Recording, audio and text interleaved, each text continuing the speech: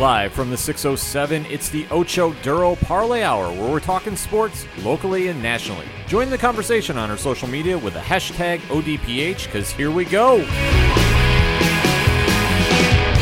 Instead of looking deep inside, every word I have to say, keep it simple. Welcome back for another edition of the ODPH podcast, better known as the Ocho Duro Parlay Hour. I am your host, Ken M. Joining me in the studio, as always, it's Padawan J. Hello, hello, hello. And returning to the studio, unfortunately, not the new president of the New York Knicks, but he is still your coach, my coach, the coach, Coach Duffy. I am sorry, guys, that I missed Super Bowl aftermath. I had things tie me up, so unfortunately I could not be here for it.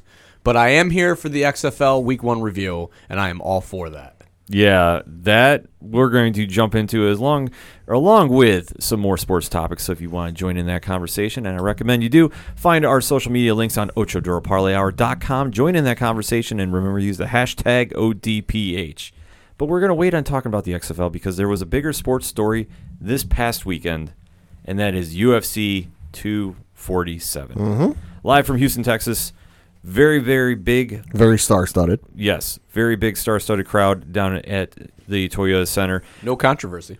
No, it was kind of one and done, pretty easy. Just fight. real easy, simple night for us. First time ever, all knockouts head to toe. It's just simple night for us. Cleaned I'm not up, kidding on the knockouts. wrapped up our thing. food, and took off. Simple night. Yeah, it was a great watch party over at Dragon Master Games. Shout out to the Three Fat Nerds. We were watching with Rich and Diesel. The dog came through, and this one definitely, I got to say, the main event, which we'll touch upon, a little controversy to it, but we have to talk about the first fight on the main card. Mm-hmm. And this will kind of give a little prelude of what we're going to talk about later It's like in the John Jones appetizer. fight. Because the one theme that haunted this card, in my opinion, was the egregious judging for the bouts on hand. All of them that went Yeah. to the scorecard. Yeah.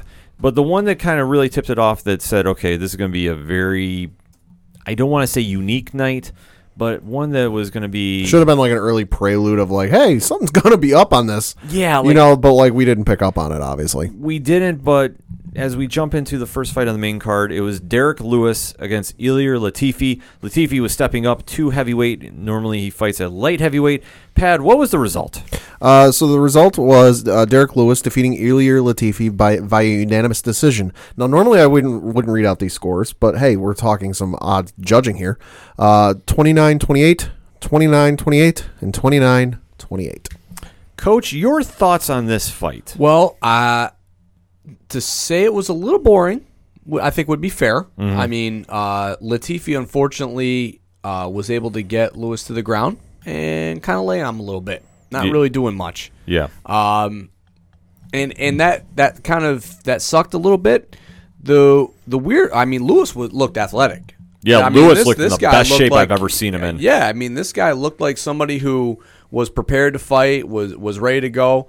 And, like we were talking the night, Latifi just looked a little sloppy, obviously moving from light heavyweight to heavyweight. So the body weight was not carried well on him. No. And it was really, really just, a classic, wrestler versus a boxer, a stand-up guy, where the wrestler wants to take this to the ground and just score knick-knack points, which, I mean, we kind of felt like Latifi was doing. He wasn't advancing, so we were all, like, watching the fight like, hey, come on, like, he's not doing anything. And, ultimately this was, and I think this is a good prelude for what we will talk about in the main event, but I thought the judges got it right. Even though Latifi was in a dominant position for much of the fight, he didn't do anything in that dominant position. But when they were standing up, Lewis's significant strikes were way higher and very close to knockouts. I mean, how many times were those flying knees just 2 inches away from landing on Latifi's jaw? Those weren't flying knees. Those were flying tree trunks. Sure, the flying tree trunks. How close were they to landing on Latifi's jaw and putting him on his back? Absolutely. I mean, it's tough. Pad, what was your thoughts on this? I mean, it was one of those things that it was just a wild fight to watch, especially, Derek Lewis, heavyweight, Latifi stepping up to heavyweight, you would not expect to see a lot of leg kicks thrown in this fight just because heavyweight, you're going to think it's a slugfest. Keep swinging until you knock out some teeth and the other guy drops. But no, you get to the end of it, and I did not see it going that way at all. No, this fight definitely went in a different direction than I originally thought. I did mention on last week's show, if Lewis could connect with some hands, it was going to be a quick night for Latifi. Lewis was throwing multiple strikes, and especially leg kicks, which if you have ever watched Derek Lewis fight before, he does not throw kicks. No. Or good kicks. He was throwing head kicks, defying gravity. The man does not do this on a normal basis. It was like watching Keith Lee do a jump over the ropes. Yeah, I don't know how the hell he was pulling this crap off, because he never does this. He won round one, hands down. No question about this. Latifi had one chance to take back the fight, and he did it. Albeit, though, he did it in a very boring fashion, one that was not working anything in his favor, and that was the typical quote-unquote lay and pray. He took down Lewis, and Latifi did nothing to advance his position, which if you're not familiar with MMA, sure, takedowns are worth points, but at the end of the day, you have to be working, you have to be trying to set something up. Otherwise, it's a moot point.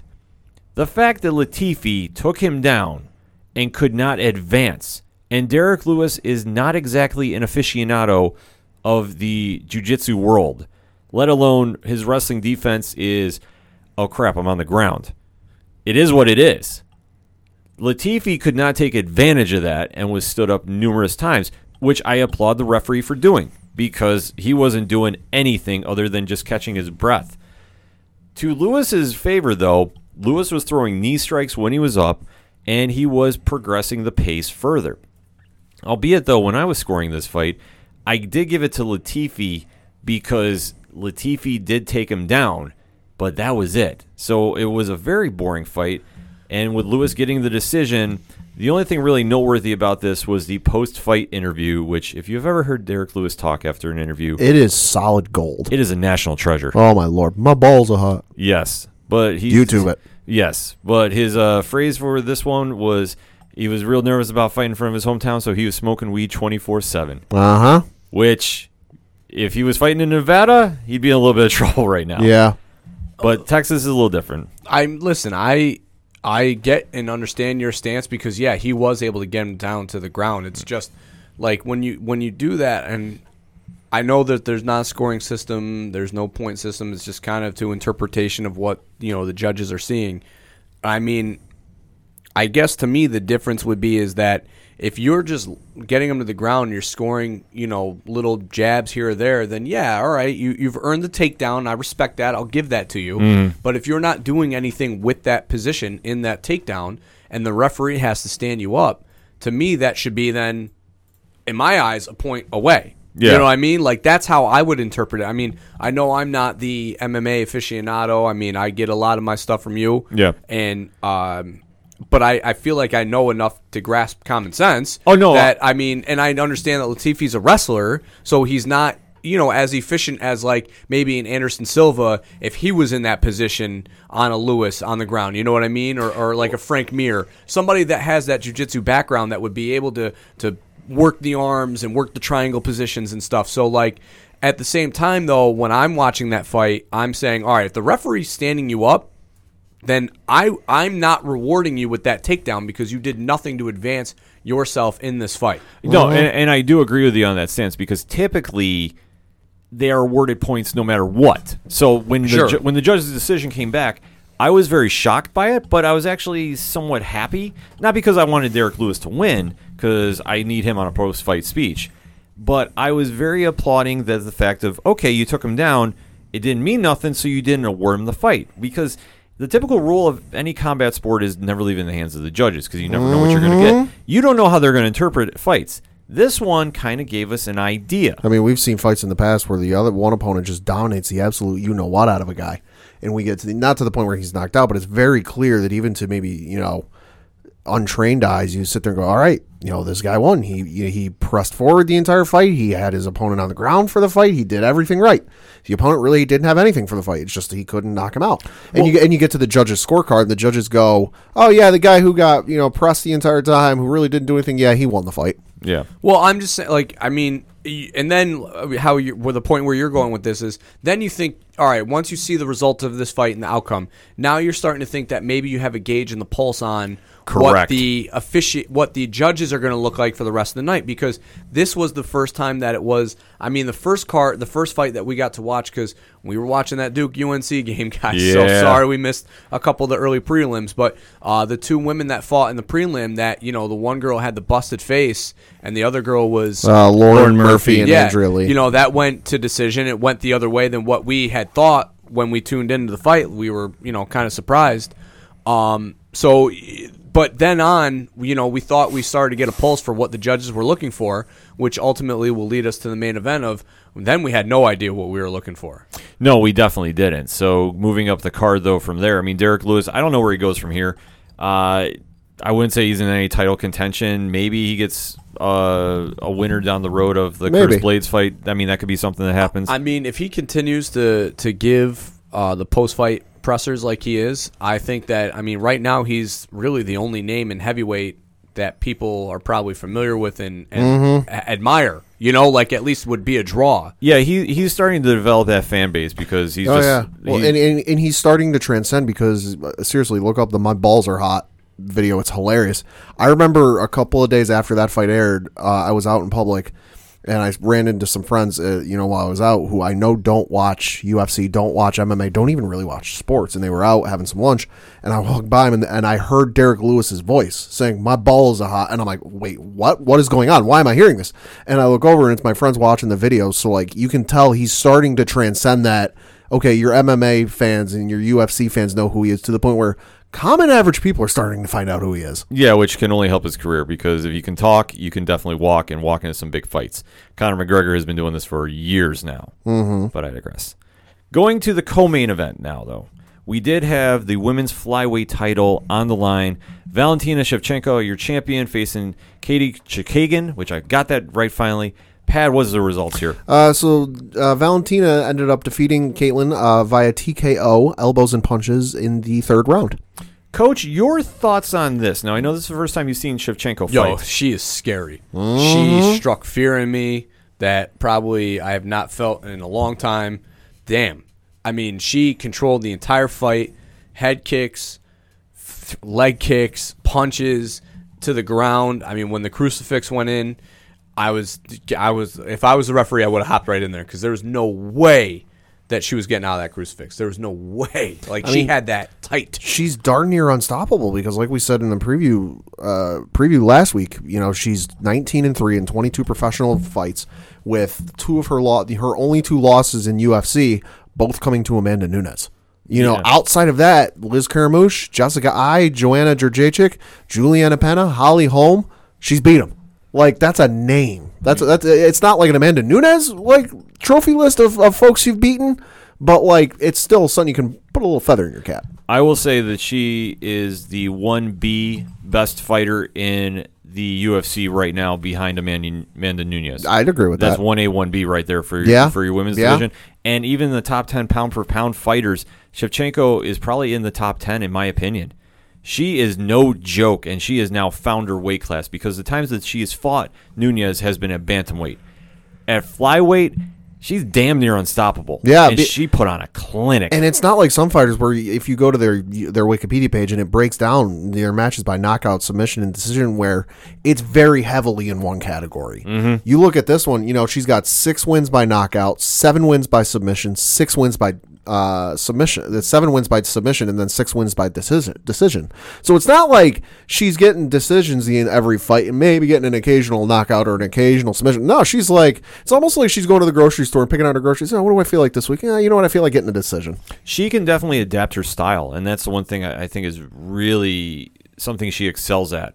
That when she gets in the cage, she doesn't fight a typical fight. She goes where the fight takes her, and she is very comfortable if it's standing up, if it's on the ground. She has shown no weaknesses, in my opinion. And to see how she ran through Chookagian, because Chookagian was no joke coming in 13-2, is just Shevchenko is on that different level right now. And now the question becomes, where does she go from here? Now, there is rumor, and I want to stress, it's rumored, they're going to try doing a trilogy fight with Amanda Nunes. Okay. So what is your thoughts on that, I pose? I mean, I'm all for it. You got the two, like you said, the two of the best female fighters in UFC right now. Strike while the iron's hot. Don't miss out on this opportunity like you have in the past. Don't do like a Floyd Mayweather, Manny Pacquiao type thing where you should have fought 10 years ago and you never got around to it till it was past your prime. They're the hottest things you got going right now. They're the two names that, any casual UFC fan will hear and go, ooh, you know what? I'm down for that. Yeah, Coach? Yeah, I think that if you, like Pat was saying, you got to strike right now. Like you have the opportunity to make this fight, so why not do it? And maybe even a catch weight. If you don't feel comfortable with Shevchenko going down, the bantam, or would that be going? She'd be going up. She'd be going up. Maybe even a catch weight scenario where that might be a little more favorable for her, where she, is comfortable, because obviously I don't see Nunes going down. Yeah, Nunes. So, Nunes has definitely earned the right to stay at bantamweight if she wants to fight there. I don't see her wanting to go to flyweight to drop 10 more pounds to fight at 125. I don't see that. I don't see the need for it. I would say if they could fight at a catchweight at 130, I think that would help Shevchenko. Shevchenko can fight at bantamweight. It's not unheard of, but you're much more comfortable at the weight class of 125, though, in my opinion. Since she's stepped down and has taken over that division, that's where she's great at. It's not to say that she wouldn't contend with Nunes, because they have scrapped. But this is the biggest fight for women's MMA that the UFC can do right now. I'm sorry, you let Chris Cyborg go. We have talked about it on the show. Nunes Cyborg was the fight to make. Nunes Cyborg 2, that is. That was the fight to make. Now you have Nunes, who is so dominant in 2 weight classes now. Let's put it in perspective. Yeah. 2 weight classes, she is running through people. Champ. And now Shevchenko is dominating the 125s. Strawweight is going to be a good one, too. I know they got the big title fight coming up in March between Weili Zhang and Jędrzejczyk. That's going to be a fun one to watch. But for right now, that is the fight you have to make. I can't see you not making that fight, not completely running with that. And honestly, I know that they fought before. It's been 2 decisions, but it's been quality MMA. It's a good fight. It's a good story. Run with it. If the UFC is smart, they definitely do that. Well, and the last time they fought was back at UFC 215, which was in September of 2017. Neither woman is the same fighter she was then that she is now. Yeah, it's true. Who knows how it'll go? Oh, I don't know. I think we win as fans. Yes. And you know what? I'm all for that. Like Yes. I said, the Zhang Jędrzejczyk fight is something I have circled on the calendar. But if they book Shevchenko Nunes 3, I'm there, opening day. Yeah. So that being said, we now get to the main event. Mm-hmm. The one and only John Bones Jones representing Endicott, New York, which by is way of Endicott, New by York. way of Endicott, New York. I need to remember to say that. But he is representing the 607, taking on one Dominic Reyes, at the time undefeated, 12-0 going Albany into this. football great, Yes. mind you. Yes, which we were reminded on This close. many This times. close, guys, to the NFL. Yeah. I Pat, heard he was in the green room, actually, on draft night. Oh. I don't know. I don't know. Maybe he might have been in the back green room, but I heard he was waiting this close. he was waiting so close to get to the NFL. This close. So close, as we were told. Albany Great Danes. Powerhouse. Oh, man. Pat, what was the results here? So John ended up defeating Dominic Reyes via unanimous decision. And again, because we're talking some questionable judging here, I normally wouldn't read out the judges' scores, but because it's questionable judging, 48-47, 48-47, 49-46. Now, just to give you some instance of just how wild this was, I got a message from my brother who is stationed overseas in Lithuania for the Army. He messaged me at like an ungodly time for me, early for him, going, what the hell just happened? Coach, your thoughts. Yeah. Because I got some. All right, so let's just go through my thought process during this night. John's going to dominate. John's going to house this. This is going to be easy pickings. Move John up to heavyweight, right? My father-in-law texted me before the fight. I'm nervous about this one. And I said, Will, you're nuts. John's going to absolutely put on a clinic tonight. This is going to be his purest performance. Whoops. Then the opening bell happened, and I was like, yikes. This is where I know, because I know the fighters that I like, and I know the things that they do. So obviously watched a lot of John's fights in the past. there's a few fighters that have been able to push John to a breaking point. Yeah. Rampage Jackson, Gustafson, Lyoto Machida for the most part in that in that fight in the early rounds. In the early round, yeah. In the early rounds, yeah. And what all those fighters do, they press John. They close the distance. They got things real, nitty gritty, and just push the pace. Boom, boom, boom, boom, boom, boom, boom. Just punches on punches on punches. When John tries to do the, the evade by backpedaling, you stay on top of him. Da-da-da-da-da-da. And you punch John in the face. Now, granted, John, this was probably the toughest that I've seen him in a long time take punches. Yeah. Because that Rampage fight, I mean, he was like doing circles around the octagon. Yeah. Just running in circles to avoid those punches. This time, yeah, he would do his little backpedal to evade, but he would try and throw counters. So I got very nervous after that first round. Then the second round, I was like, still same feeling from the first round. I was like, oh shit, this is in trouble. Third round, however, then things started to change. You started to see, Reyes' tempo kind of slow down a little bit, and the exhaustion start to set in. And this is where I thought, was the time for John to strike. Not so much, at least in my eyes. Third round's very questionable, and it could have been a 50-50 round, so that's, whatever. Then the fourth round, while we were watching the fight, I'm like, let's go, John, you got to go. And he did. He won that round outright. And then the fifth round. And I was texting my father-in-law, and I'm like, if he doesn't win this fight right now, like, knock him out. It's over. It's done. John's going to lose. Yeah. And then when John didn't even try, to push it at all, maybe a few takedown attempts, and that's it. I was stunned. I was flabbergasted. Everybody, my wife, my father-in-law, everybody who was awake watching the fight, I've texted me, John lost the fight. John lost his fight. And I was like, yep. And my jaw was on the floor waiting for the decision. Pad, your thoughts on this? Yeah, no, definitely a questionable call. I was definitely rooting for John. I've met him before. Before he got big. He was 2 years ahead of me in high school, so I got to meet him before he blew up, so to speak. So I was rooting for him. I wanted to see him do well. Fellow alumnus, from the same high school. But it was very concerning coming out the gate and it's like I said when we were watching the fight, he screwed around the first two rounds of the fight. And I think the other thing that hurt him, and you got to give credit to Dominic Reyes and his takedown defense, where John tried like hell to take him down, and John is very, very good usually at taking guys down and getting them to the ground. He could not do that with Dominic Reyes, and I know Reyes was obviously very sweaty. He was oiled up, man. Let's talk about whatever was on his skin, because that was like lubrication. That man was slipping right off of him. That reminded me of GSP Greasegate. Yeah, so he was slipping a lot, but like it's still a guy of John's caliber should have been able to at least at some point later in the rounds when Reyes was really tiring down, still should have been able to take him down, but he just wasn't. So the first two rounds definitely went to Reyes in my book. Third round is kind of a 50-50. Give me a quarter, I'll toss it, and I'll tell you who did it. Fourth and fifth were absolutely John. He finally started to pick up the pace and pick up the tempo. I don't know what it was. I don't know if his coach, Greg Jackson, might have smacked him upside the head and said, hey, cut the shit. You got to get this stuff together. You're about to lose this. But he finally picked up the pace and won the fight. Is it controversial? Yes. Should they run it back? Yes. But, definitely an interesting fight to say the least.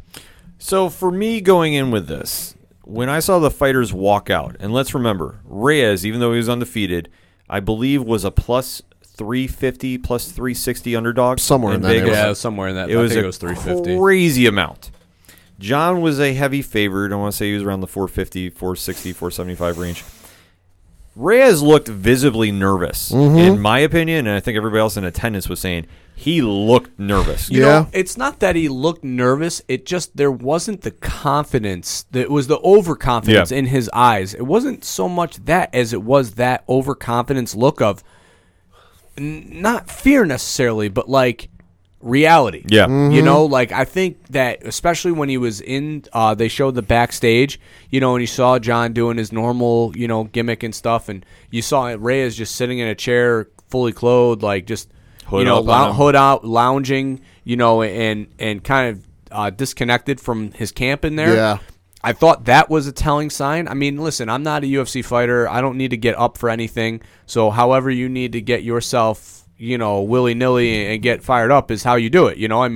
Some people were the guys in the middle of the huddle for football that, you know, wanted to crash helmets. And then there was other guys like me who was like on the outskirts of the huddle and going, oh, team, you know, like, you know, Yeah. so there's one or two characters, Yeah. you know, so if Reyes is that guy, then that's what he needed to do. But from a standpoint of you see John and then you see the way he's conducting, you're going to you're feeling more comfortable with John going into that than you are watching Reyes. Reyes coming out of his locker room and out to the octagon reminded me very much of my first job interview, where, you know, I applied, I got the job interview lined up, and you know, going into it, I was like, oh yeah, I've got this interview, I'm going to do great at this. This is going to be awesome.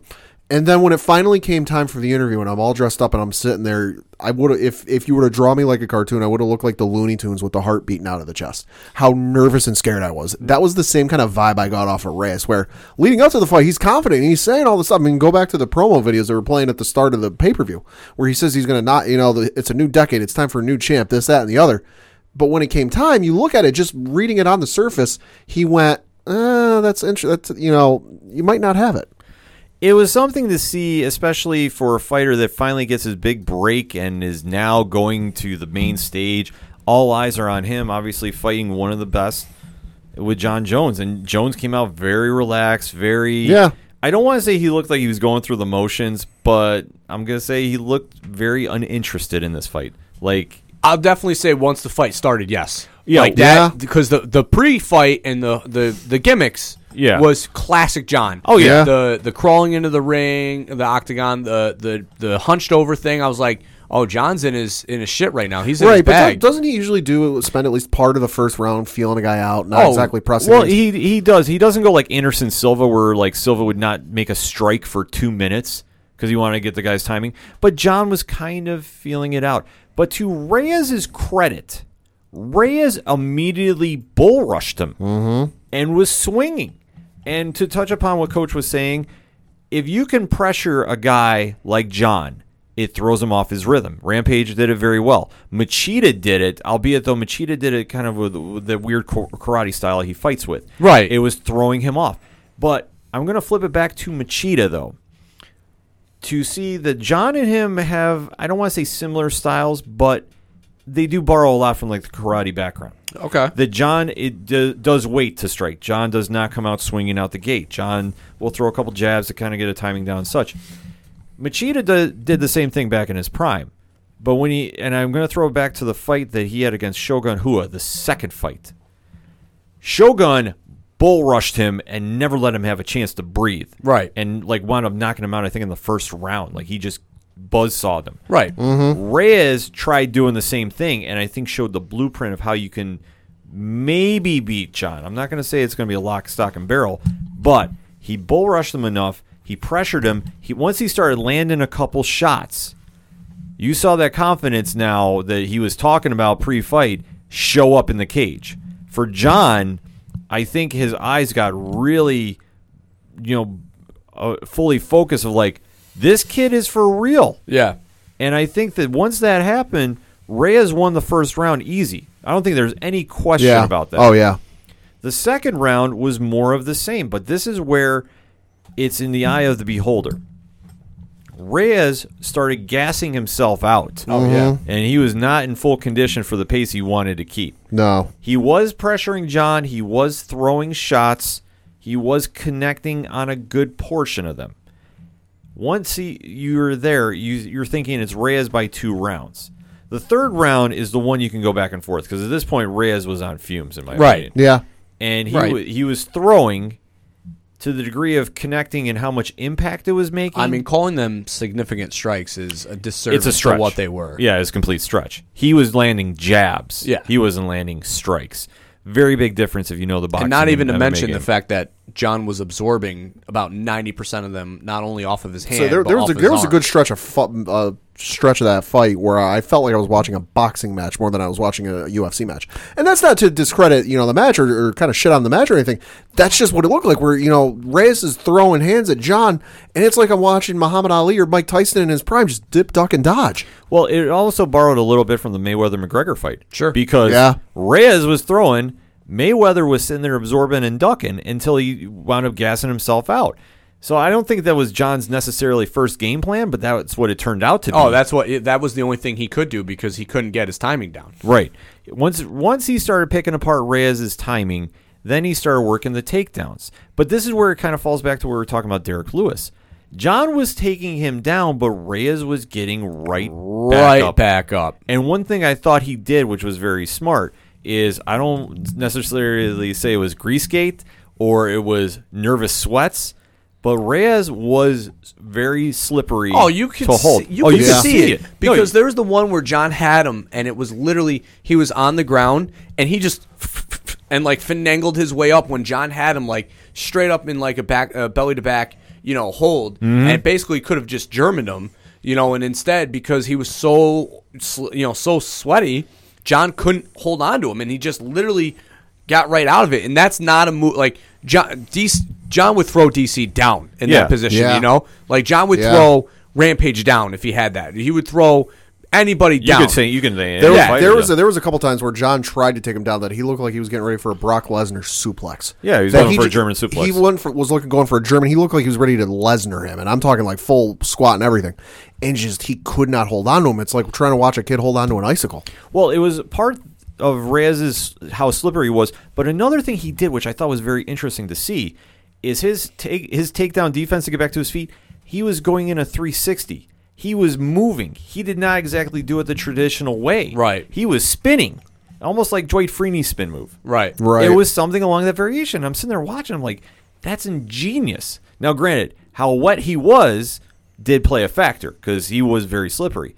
I don't necessarily know if this would have worked in the first round, but it's smart for later rounds. I was very, very impressed with that. But John did take over the fight in rounds 4 and 5. It was more of the same. Round 5, I lean John, but he didn't look good in that round either. No, he didn't, because at this point, you saw something that we haven't seen from John in a while. Desperation. Mm-hmm. And you can't say otherwise. John, I think, felt he lost this fight in his heart. He might never ever say it in public. Oh yeah, yeah. But he definitely looked in that 5th round defeated. And he was trying to go for the win via submission or knockout. He was still working. He was still trying to throw the spinning out back elbow. Yeah, I but threw it like 17 times that round. he was trying every trick he had in the book to get Which that I mean, W. I've only ever seen that work in the video game. Right. So this is where it got very interesting because, like I said, on my scorecard, I had Reyes winning 1, 2, and 3. I had John win 4 and 5. Yep. That was my personal scorecard for this. So to hear the judges, where earlier in the night we were awarding takedowns, we're not counting that for Ilir Latifi. Right. We're not rewarding takedowns. We're not rewarding takedowns. How are you going to give John points when that's all he really tried doing in rounds 4 and 5? Albeit, though, he had octagon control. He dictated the pace. The fight was definitely in his favor there. But if you're not doing it for one fight, how are you doing it for this one? Right. That's where it became the question. So to hear the judges' announcements of a unanimous decision. Yeah. Which we all thought, we all had said, we all accepted. Like, we're like, all right, if this is split, cool. Yeah. But it can't be unanimous. Well, yeah, because you had the one judge, and I won't name names, just to be Not worth it. just to be decent. You had Judge A, I'll call them, gave the first round to Reyes, second round to John, third round to Reyes, and then the final 2 rounds to John. See, what are you watching that second round? Yeah, that second round. That's what when I was talking earlier when we were talking about the fight, like, I don't know what they were seeing in the second round that would have given that to John. Judge B gave the first 2 rounds to Reyes, and the final 3 rounds to John. Okay. Okay. Third judge, Judge C, I'll call them, gave the first round to Reyes, the final 4 rounds to John. And That's poppycock. That's brutal. That's absolute horseshit. I'm sorry. Like That's just bad. I Ye- just nowhere was the last 4. And I mean, I don't know how you don't run this back immediately. I know we're not on that topic yet, but just hearing that 4-1 judge thing, if I was Reyes' camp, if there's a way to protest or something, I 1,000% would. Well, Because that is appalling. Well, and it's funny you bring up, a rematch. The UFC posted on their official Instagram account, do you want to see them run it back? Francis Ngannou chimed in. Francis Ngannou said, fuck yes, with 3 fire emojis, but he added, but not in Houston, though. Those judges scare the shit out of me. And it really says something about Francis Ngannou, the man who, helped a man's soul leave his body, knock a guy out, doesn't want to fight in Houston. And the thing that makes me even angrier is, so we've talked about this before on the show, that there's two types of fans in our hometown, right? Yep. There is either the John Jones lovers or there are the John Jones haters. It's very difficult to find somebody who's down the line. I don't think they exist, to be honest with you. And I mean, well, I guess I should say there's the sycophantic, John Jones fans. Then there is the, haters, We'll borrow a phrase from Rich from Three Fat Nerds. There's the Kool-Aid drinkers that will defend him like AEW. Right. And I'd like to say that we probably are down the middle because, I mean, obviously we have a podcast that we do and we talk, fairly about things. And, I mean, we all admitted that he lost the fight. So I would think that we're right down the line. I mean, I'm definitely not a hater. I'm not, I'm not that kind of person that would just put him down just because of bad decisions. But, I mean, at the end of the day, it's like if I was on either camp, I would just say, like, you have to run this back. And I would not. And my point that I was trying to make was, for people to say and defend John, well, to be the man, you have to beat the man. Arya Hawali said this, and I absolutely loved what he said. John's not Ric Flair. This isn't wrestling. This is a judge, a bout that is scored by judges who are supposed to be there with their best intentions of scoring the fight fairly. So if he would have won this, Reyes, that is, by a split decision, then, yeah, he beat the man. That is the point of the judges, to be there to judge and observe the fight. So you don't have to knock the champion out to beat him. All you need to do is beat him for 5 rounds and win the fight. And we should point out these are the judges that earlier in the night, Joe Rogan and Dominic Cruz, who were on color commentary for the fights, pointed out during one fight, I believe it was on the prelims, that the judges weren't watching the fights. I thought it was a Shevchenko fight. No, it wasn't Shevchenko. I want to say it was either the welterweight matchup or the women's flyweight. I think it was the women's flyweight on the prelim card where I think it was Dominic Cruz was like, what are the judges watching? They're not watching the fight. And I think this goes to 2 points I want to bring up to kind of close this out with. The judging in MMA, we have talked about numerous times. You can't leave it in the hands of the judges. This is one area where this just screams it, because how that one judge scored this 4 rounds for John is absolutely appalling as a fight fan. You cannot willingly give him those rounds when, if you want to go straight statistically based, he did not throw enough strikes in both of those rounds, let alone how did he assert his octagon control. He didn't in those 2 rounds. 2 and 3, 3 is something you can argue. 2, you definitely can't. 2, you have no ground to stand on. Let alone the 2 judges gave it to John. This was like the same scorecard of the first time he fought Gustafsson, where that one you might have a little more leverage to stand on, but how can you? This is where the judging in MMA, I don't know how they can work with the different organizations to get better. Yeah, I know that it was brought up, I can't remember, it was Dominic Cruz, who was very vocal, and I really applaud what his stance was about this, was saying after each round, the judges should post their scores on the Titantrons. And so fighters know. Yeah. Because, not saying that you need to say their names, but to let the fighters know what they're watching, I think can only help, because, I mean, they do that for boxing, if I'm not mistaken. Well, how fun of an element would that be, too, the dramatics that would occur by that? I mean, now, instead of Greg Jackson, who was pretty calm and collective, especially the 4th and 5th round, the 5th round, he kind of was like, hey, like, you better watch your shit because you're about to lose this fight. Like, that's the first time we've probably ever heard Jackson talk to John that way. But if it was up there and they saw, Reyes 3, John 1, now you got to go, but on the flip side of that, maybe that would cause Reyes to kind of evade a little bit more, which, I mean, I guess would be smart, but from a fan standpoint of a person buying a, $64 pay-per-view, if I see him running, I am flipping out. Yeah, I fully agree. It's just something that I don't know how they exactly fix. I like the boxing idea. But they need to do something. They need to do something. I think what they need to do is you need to get together fighters, some of the major fighters from both Bellator and UFC. You need to get Dana White. You need to get Scott Coker together. You got to get the refs together. You got to, hell, even get some of the writers in together. Come up with a system, set it up, agree on it, sign whatever paperwork you got to do, because this has got to change. Well, another area, too, that I was thinking they need to try reaching out to, I know Ricardo Almeida was doing some refereeing, and he's a former UFC fighter, a very good one, too.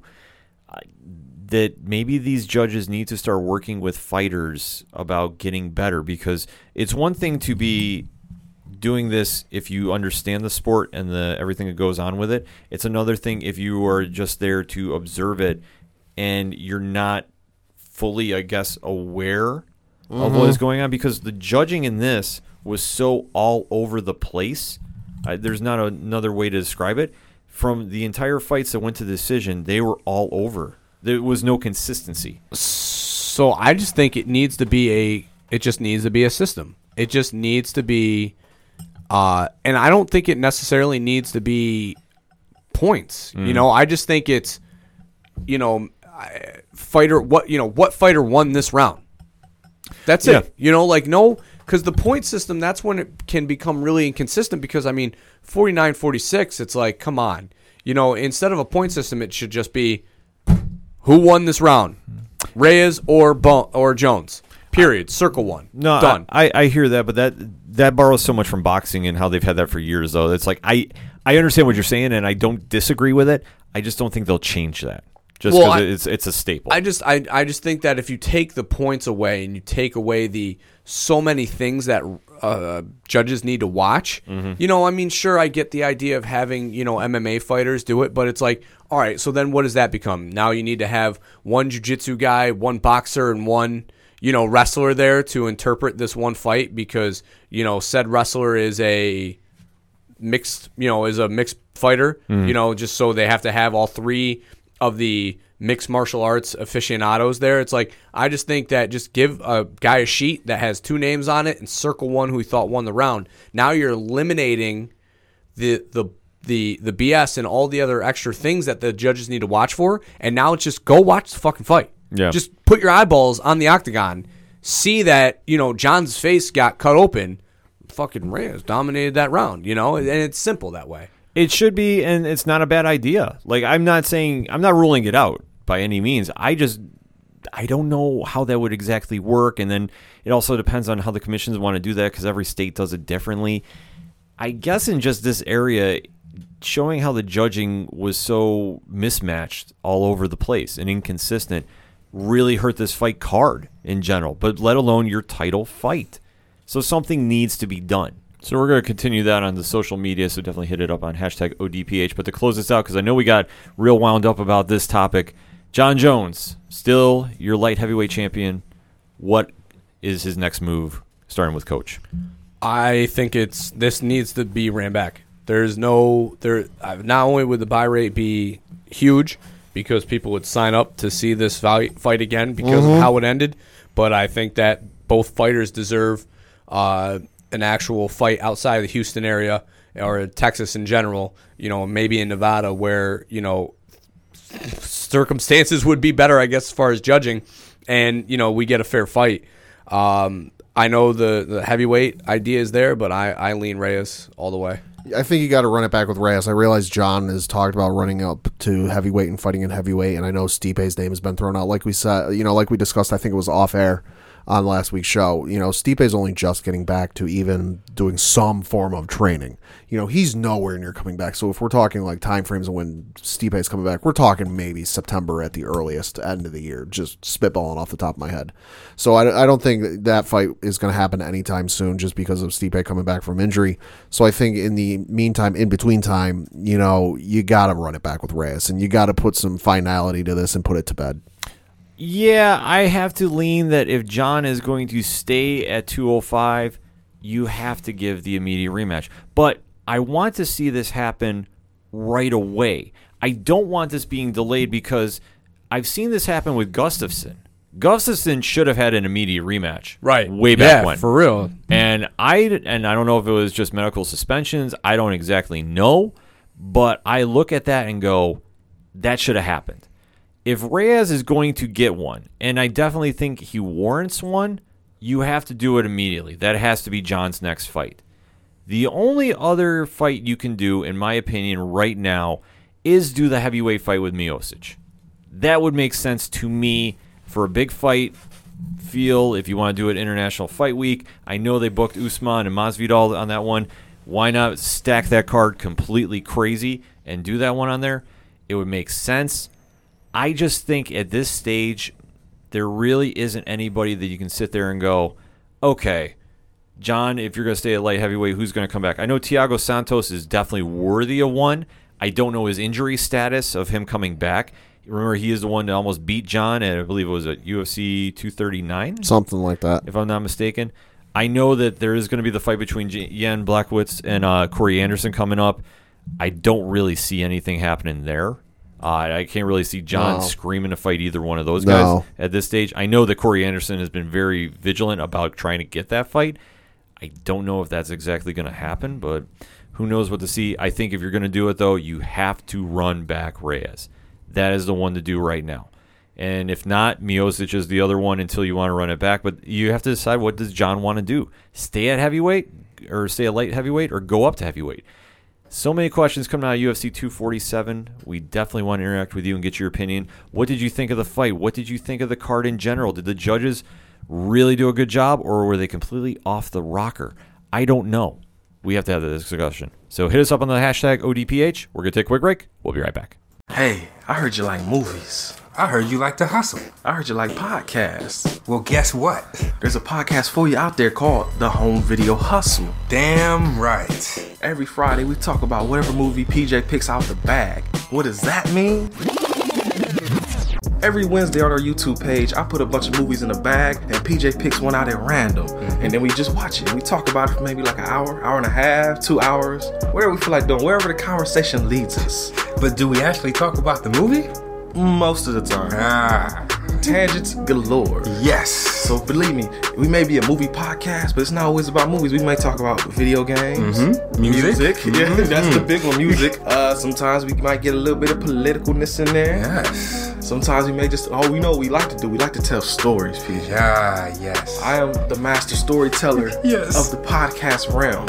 Undefeated. So if you like to hear about movies, video games, whatever foolishness comes to our mind, the most random stuff you could think of, check out the Home Video Hustle. You can find us on the Stitchers, the Google Play, Apple Podcasts, what else? Podbean, what else? Podcast Addict, goddamn, all that. Ain't no reason you can't get your hustle on. We everywhere, worldwide, baby. Hustle, motherfucking hustle. Hey, we can't cuss in the promo, PJ. We gotta be family friendly. There may be podcasts out there that don't want his hair say all that good fun stuff. Well, you. Don't run the listeners away, PJ. I'm sorry. But this is going kind of long. Yes. So we'll end this and say, hey, check out the Home Video Hustle every Friday on all the various podcast outlets. Peace. Peace. It's a heartbreak, soul-shaped radio time. Taking 4 steps forward, no steps back.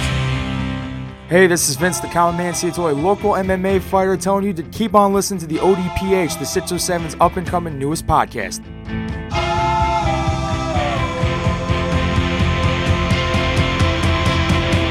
We knew right where we'd be, floating on the airwaves, you see. It's a heartbreak, soul-shaped radio time. Taking 4 steps forward and no steps back. We knew right where we'd be. Coming back for segment number 2 on this edition of the ODPH podcast, and let's talk some football. Football? Let's talk about the love of the game. The game? The love of something. Let's talk about the XFL. Bucket brother. Yeah. The Vince McMahon-led American Football League, rather. The Extreme Football League, 2 point minus the Extreme 2.0. Yeah, however you really wanted to define it, made its return this past weekend. Much like an Undertaker rise from getting up on the mat in wrestling. Now, as we talked about last week to close the show, XFL 2001, one and done season, Hot garbage. Was not exactly what we thought it was going to Some be. great players came out of it, though. Yep. He hate me. Rod Smart. Kent Graham. He Yeah. hate me. Yeah.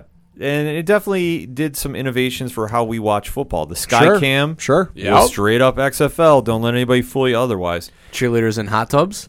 Yeah, that's something we can definitely forget. That was there for a I don't cup- want to forget. That was there for a cup of coffee. Yeah, it just takes away from the game and like what the original version was supposed to be. You know, like I say, for me, I like traditional football. I don't need the WWE, No. side No. soap operas. Even though, like I say, I saw what Vince was trying to do and making the storylines with the cheerleaders and all that nonsense. It's like, stop, just stop. Like I want to watch sports. I don't need to. If I watch WWE, I'll watch it, but I don't need to watch it during a football game.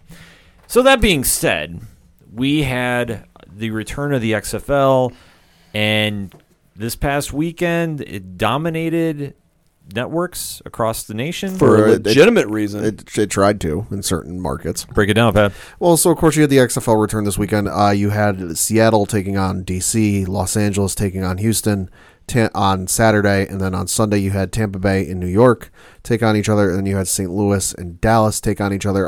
For us here in the local area, and from what I could find online, a good portion of the Northeast, being the New England and upstate New York area, if not more, could not, especially if you had Spectrum as your cable television provider, could not see the Seattle DC game for technical reasons. What? I don't know. It's just I know at one point my mother messaged me on Saturday saying, "Hey, is your cable out?" And I went and looked, and sure enough, it was out. Well, me using my noodle noggin, I watched the game on the ESPN app, which was fully working. So I got to catch that game. I wanted to watch Cardell Jones play. I mean, he's one of the few, names in the league. It's like the only name. Yeah, so I watched a lot of that game. It's football. I mean, it's different. It's got some interesting nuances. We talked about some of the rule changes when they released the rules. One that I didn't quite understand was the new kickoff rule. I didn't understand. I didn't understand what they meant by One you had to see before it see in person. yeah, like I didn't understand what they were when they said where the players were going to line up and the release of the ball and all that stuff. So the way that it actually worked, if you didn't get to watch the game, the kicker lined up on his 30. Okay, the kickoff team lined up on the opposing team's 30, with the return team lining up across the yard line at the 25.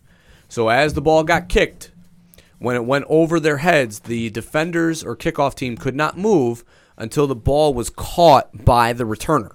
Then upon there, they were, released to then go and try and make a tackle. So the only thing I can't help but wonder, and this is just me kind of thinking off the top of my head, how do they know when to go? Is it a case of like the ref just stands there and like blows a whistle or just says, "Hey, go"? Well, I think it's like one of those I'm trying to think of like a game that we played as a kid where you wouldn't know that the ball landed, and then all of a sudden because your back was turned, and then all of a sudden the ball would land, and then you would go hit them or whatever the game was that we used to play as kids. So that's kind of what it was the ball would go over their heads. Yeah. And then they would watch the ball land, and then when the returner caught it, okay. they would go. I gotcha. So that's kind of I gotcha. that's the way the rule was. I mean, they talked that it it limits the collisions, which it did. I think it makes it pretty difficult to return too. So it's a pretty good alternative idea. It makes it hard to return. It also I also kind of wonder if you're not going to have guys lining up a la Usain Bolt or Olympic track runners, or even like when you see college athletes in the NFL Combine when they're getting ready to run their 40 time, they go into that stance. You got a guy on the kickoff team. Your team's kicking it off. He's standing there like he's ready to run the 40-yard dash. Like I am ready to just sprint at top speed. Yeah, and then the only other rule that really came into play was the double forward pass, which I believe the defenders ran once. That it turned out not to work. My biggest interpretation from watching the highlights and the other things, and then talking to you guys at the fight, what this league lacks, because right now I think it's solid football. Like it's adequate football for them, not trying to say we're trying to go up against the NFL. They're doing the alternative this year, which is we're just a subcategory of the sport. We're for the diehard people who need football year round. Love your NFL, but come watch us in the offseason. What they're lacking right now is they need quarterbacks. They need names. Not only do they need names, but the quarterback play is terrible. Yeah, I watched fully agree with that. The Seattle team, watching that game in full, they had many opportunities to come back into this game and just bad passes, errant plays, Yeah. by quarterbacks that, Cardell Jones was making those plays. So what I was telling you guys is I think if they could get and maybe draw some more of the second string or third string NFL tier guys, maybe practice squad guys that aren't quite making the bubble of the NFL roster and want to try. I think those kind of guys are the ones that they should pursue. Yeah. Because they would elevate the play. Because, those are legitimate. There's some legitimate quarterbacks Sure. that are riding pine right now Sure. that maybe would be beneficial. Sure. Cardell Jones is a very, very good quarterback and has no business being in the XFL. He could very well be a, second string quarterback on a team, on a playoff team that, their one goes down, plug in Cardell Jones and they're going to be okay. So I think that if they can find guys like that, a name that I kind of thought and have seen him still play in some of those flag leagues, so I don't know if he could still get hit, but Michael Vick would probably be pretty well in this league because of his athleticism and his, the fact that the talent level on the defensive end isn't of an elite level. It wasn't there. Yeah, so I still think the pass rush wouldn't necessarily be. He would be able to elude the pass rush still at his age. He will turn 40 years old in June. So Tom Brady's still playing at an elite level at 40. I think true. Vic going to this league could be it. Another name that kind of comes to mind would be like a Tim Tebow if he wanted to try and pursue football again. I think that this would be great for him. There was somebody else that we talked about. Johnny Manziel. I know that Vince and the AAF tried to pursue him, and it landed short. But I think if Johnny still wants to play football, I think this is the route for him. He would be a face and a name that this league needs. That's the thing is, at least for me, I checked it out for a cup of tea just because I have no rooting interest in any of these teams. Go New York. Guardians. Yes. Yeah. There's not a name for me to latch onto. Like, I'm watching the NFL, I'm a Patriots fan, yes. But if there's a good matchup on Sunday after I get out of work, which usually there is, just because they schedule it that way, I will, I'll go home and I'll watch whatever, 4:30 game is on. If it's like a Drew Brees versus Aaron Rodgers, or even maybe like a Jimmy Garoppolo versus Lamar Jackson, a good match. I'll sit there and watch that. No offense to Cardell Jones or anyone who's an Ohio State fan. I'm not an Ohio State fan. I don't really care for Cardell Jones. I'm not going to sit down and watch Cardell Jones. Deshaun Kaiser would be good in this league. Thank you for thinking of old Ohio State / Notre Dame guys for me. So for me to really get invested with this league and sit down and watch it on a weekly basis, you got to get some names. You got to get, even if it's, you bring in maybe like a Trent Richardson who's on the outs, not really done anything, and he has a resurgence. He has, breakout MVP style, numbers that would compare with, some of the top running backs in the NFL. You get something like that, then I'll tune in. But for right now, I just have no interest. I thought it was very polished, albeit though it wasn't exactly what I thought it was. Mm-hmm. And what I mean by this is for the XFL to come back, definitely had a better network deal. It was on Fox and ESPN all through weekend. ABC. It definitely was taking strides in the right direction. Let's say it was reported that they had already the ticket revenue had already outsold in 1 week the entire season for the AAF. Yeah, so there was definitely a lot of hype in behind this, and especially getting the big network deals, it really helped them. When I saw the games, I saw one thing very, very glaring. Well, so let me just add this. The network deals, also the advertising deals, because the one game, I forget which game it was. I think it was the Dallas game, whatever it was. They had Progressive, like the insurance company logo right there on the field. Yeah. What they had, though, was glaring is no defense, in my opinion. Yeah? There was a lot of trick plays, a lot of flashy. Just looking at the scores, when you have teams putting up 30-plus points or north of 20-plus points, defense very lacking. Well, to be fair, there was a few pick sixes on those, which, again, goes back, though, to bad quarterback play. The defense was bad. But the quarterback play was just as bad, which made some defenses look better than others. But, yeah, go ahead. Yeah, I didn't really sit there and go, wow, oh my gosh, this is amazing. I was like, this is okay. Not really fully sold on it. The gambler in me, appreciated the live Vegas line. There was so a to lot. speak. all There was a right. lot of people online though that were saying that was weird. Hold on. It was let's- weird. It let's- was weird. Let me get in on that because I definitely, and we talked about this at the show. I kind of think it's a mixed bag because I like the idea of it there for the way that gambling is now. It's blowing up. It's Oh yeah, everywhere. it's everywhere. So to deny it would be stupid.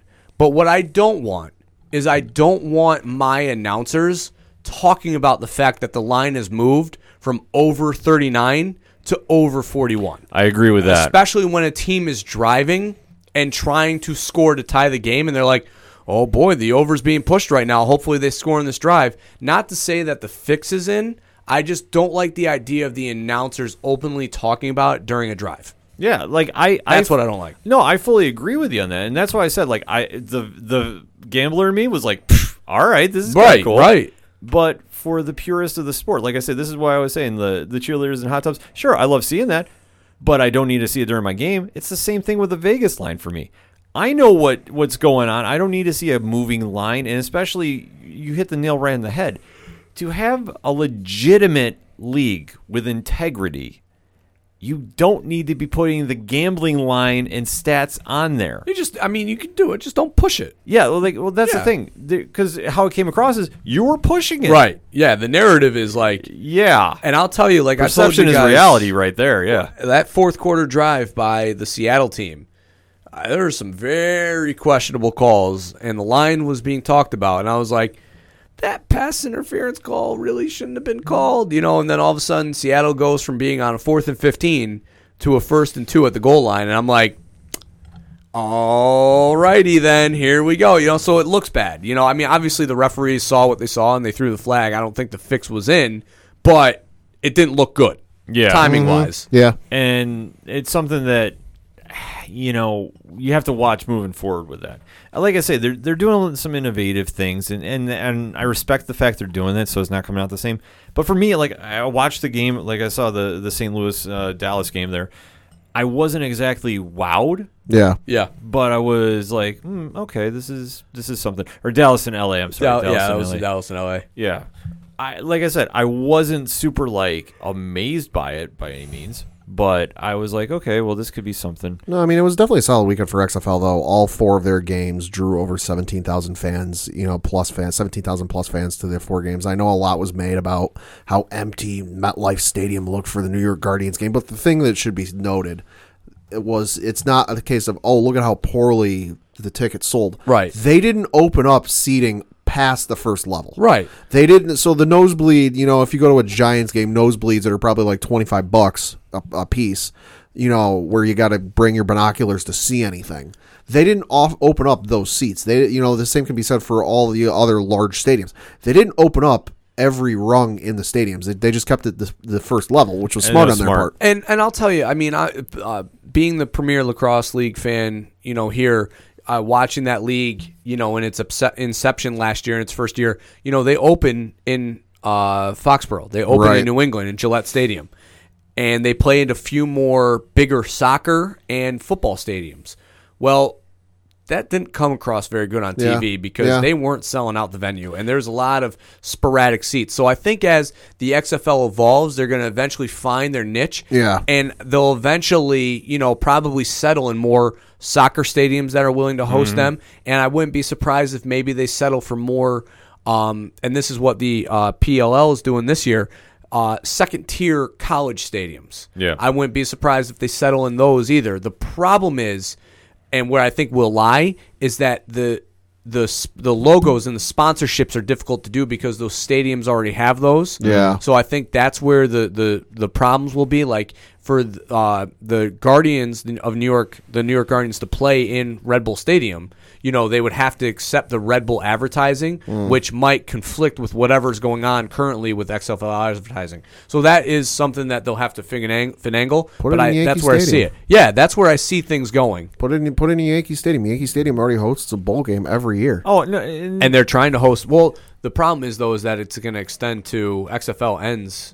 Baseball season will be yeah, starting it's in April. It is. Oh, yeah. Yeah. Well, at one point, Yankee Stadium was also hosting soccer games at the same point they were playing baseball That's games. true. That's it's true. It's something that They can make it work. that a new league needs to learn. Yeah. But going in from opening weekend, there's good things to take away and there's bad. I'll say they had great viewership. I mean, the high at one point there were 3.3 million viewers on ABC watching the Defenders and Dragons game, with viewership peaking at 4 million people by the end of the broadcast. Yeah, so I mean, there's a lot of things to look forward to. We'll for say that, by comparison, the first game for the AAF was 2.9 million viewers, and that was in prime time on CBS. This is what I'll say that they need to do. And it's to what Pat said earlier. They got to make us care about the players. Yeah. So they're going to need to do some sort of storytelling, so not wrestling storytelling, but just some sort of get to know your players. Behind the scenes, behind the scenes stuff. Some. Give me find a player who's got a sob story and give me that. Like I'll latch onto that. And they can do like that'd be something that could air in the WWE Network. So maybe some subscribers would go there. YouTube, like they already borrowed a lot from the PLL. I would take the avenue that they've done with their players, which is like the vlogs and the YouTube stuff, and put your players in the open so that way they're there. Put their Twitter handles in their, Eric Dungy, Syracuse, 17 of 25 passing, blah, blah, blah, Twitter handle. Yeah. Like do stuff like that so your players get out in the open. So that way us as players, because like Pat said, I don't care about these players. I'm going to watch because I love football, but I'm not going to stop what I'm doing. Even do this. Why not do a Hard Knocks style video thing? Yep. But for practices leading up to the game, obviously you can't put them up before the game is played because hey, inside knowledge. Tape the practices. Pick a team for the week. New York 1 week, LA the next week. Film the practices for the week leading up to the game. Do it both sides even. And then do it in a Hard Knock style. Put it on YouTube, Facebook, everything. That's what ESPN Plus is for. Yeah. Like literally just air it on ESPN Plus before the game, 30 minutes before the games. Like, oh, that's brilliant. Yeah, there's plenty of opportunities to go upon it, and you touched upon the one drawback. There was no players that really stuck out to me. Like I said, I butchered the team that I was even watching because it was St. Louis and Dallas this week. But I was honestly so confused because it wasn't fully explained to me. Like I was just like, okay, well they have different jerseys. Okay, that's who I'm rooting for. Yeah, I know some of the old Giants guys.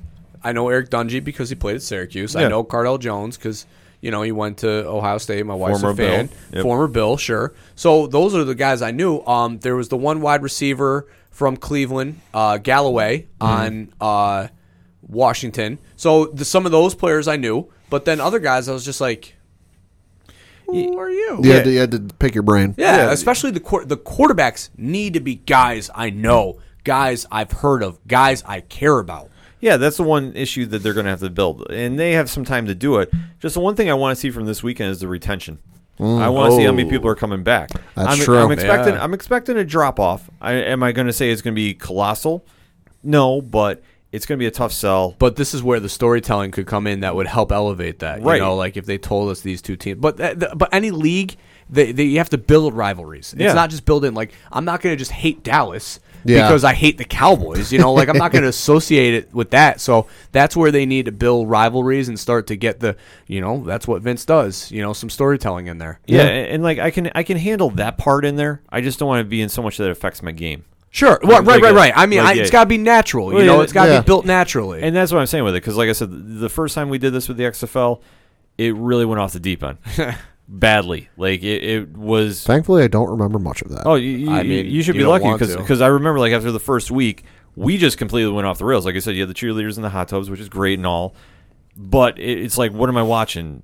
I think there was a Lana Rusev story going on. There was. Then, yeah. There was some kind of weird storyline going on. It started all the way back then. Yeah, it was just Vince something. playing the long game. It was just something. We just can't get away from the cuckold stories here. I mean, God. Yeah, but that's just how, like, you need to draw that fine line. Like, if you're going to have a professional sports league, not a sports entertainment league, do it the right way. Focus on the players. Focus on the game. Do the right promotion.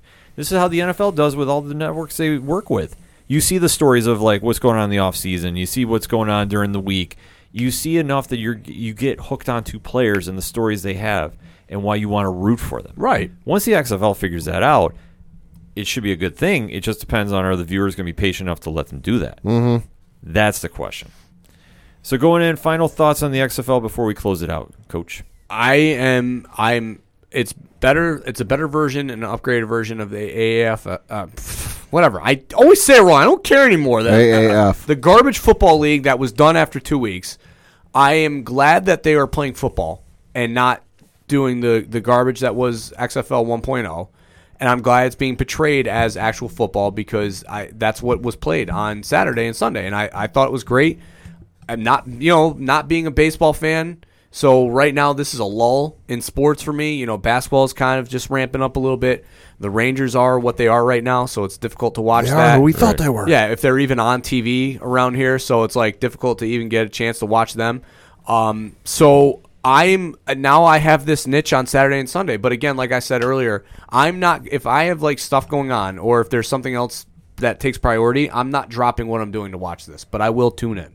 Pat? I mean, good start for them. Happy to see, something else out there for the football fanatics who need football 24/7, 365. Good start for them, but I, again, said the same thing about the AAF, so we'll have to wait and see, this coming weekend with ratings and all that and attendance and all that, if it sticks. For me, I really don't care. I mean, I'm good with the NFL from when it starts to when it finishes. I don't need football in my life 24/7. I mean, Yankees pitchers and catchers report this Thursday, so I'm looking forward to that. But, if you're one of those folks who need football 24/7, I hope you enjoy it, and I hope the XFL flourishes. Thank you. I just wanted to see what we're going to have moving forward. Out the gate, it did catch the attention, and I was very happily surprised with what I saw. Albeit, though, it's not a competition with the NFL. The NFL is much, much better. They've also got like a 100-year head start. Right. But for coming back and the stigma that was the original XFL, this was a step in the right direction. Albeit, though, the replay system being used via Xbox, that was amazing. That was great. That was amazing. Yeah, like I don't know what I think of that yet. And I like the fact that you're in there with the actual official who's reviewing it. So, he's interacting with, the booth and the fans, and he's like, yeah, we'll go with a catch. Yeah. You know what? I can't really reverse it, so we'll go with it. You want me to review the touchdown? Okay. Yeah, it's a touchdown. Perfect. There was some innovations that, I think can help. I mean, it's just so weird seeing it done via Xbox. I still just could not get over that. Well, it's because it's the superior console. Yes. So that's why it's Xbox. Sales would beg to differ on that, but that's another show. Don't make me pull out numbers. Well played, Coach. But overall, the XFL, good first week. Want to see where they go a second week. Obviously, ODPH Society chimed in. We had the poll up on Twitter, 91%, so they loved it. So we'll have to see what they do for week 2. I just hope they add a little more star power and maybe learn how to play some defense and get back to the essence of the game, because you're saying you do this for the love of the game and love of football. Prove it. Week 2, we'll have to see and watch. So let us know if you're watching. Hit us up on that hashtag ODPH. What is your thoughts about week 1 of the XFL? Are you coming back for week 2, or is it time to start watching baseball? Hit us up. Let us know. We're going to take a quick break. We'll be right back. Being a nerd as an adult can be difficult. Life gets a little busy to constantly be staying up to date with nerd culture. Let's see, there's work, Life, bills, stress, relationships. kids. So you wish you could just turn something on during your hectic life that would keep you up to date at the push of a button. Look no farther than the 30 and Nerdy podcast. I'm Josh. And I'm Tyler. Here on the 30 and Nerdy podcast, we enlighten, educate, and entertain with all things nerd. We discuss, debate, and break it down on what's going on in nerd culture from the past, present, and future. And you know the cool part? We're 30, so we bring it to you in a less hectic way and easily accessible through your favorite podcast platform. But no worries, you don't have to be 30 to enjoy the show. So relax and keep up to date with us as we bring you nerd news you need to know, but don't have time to go searching for. So come nerd out with us at the 30 and Nerdy podcast on iTunes, Google Play, Stitcher, or wherever you cast your pod. Cheers to you, nerds. Hey, this is Brian Wolf from Fair City Fire. You are listening to ODPH, the greatest podcast in Binghamton. Woo!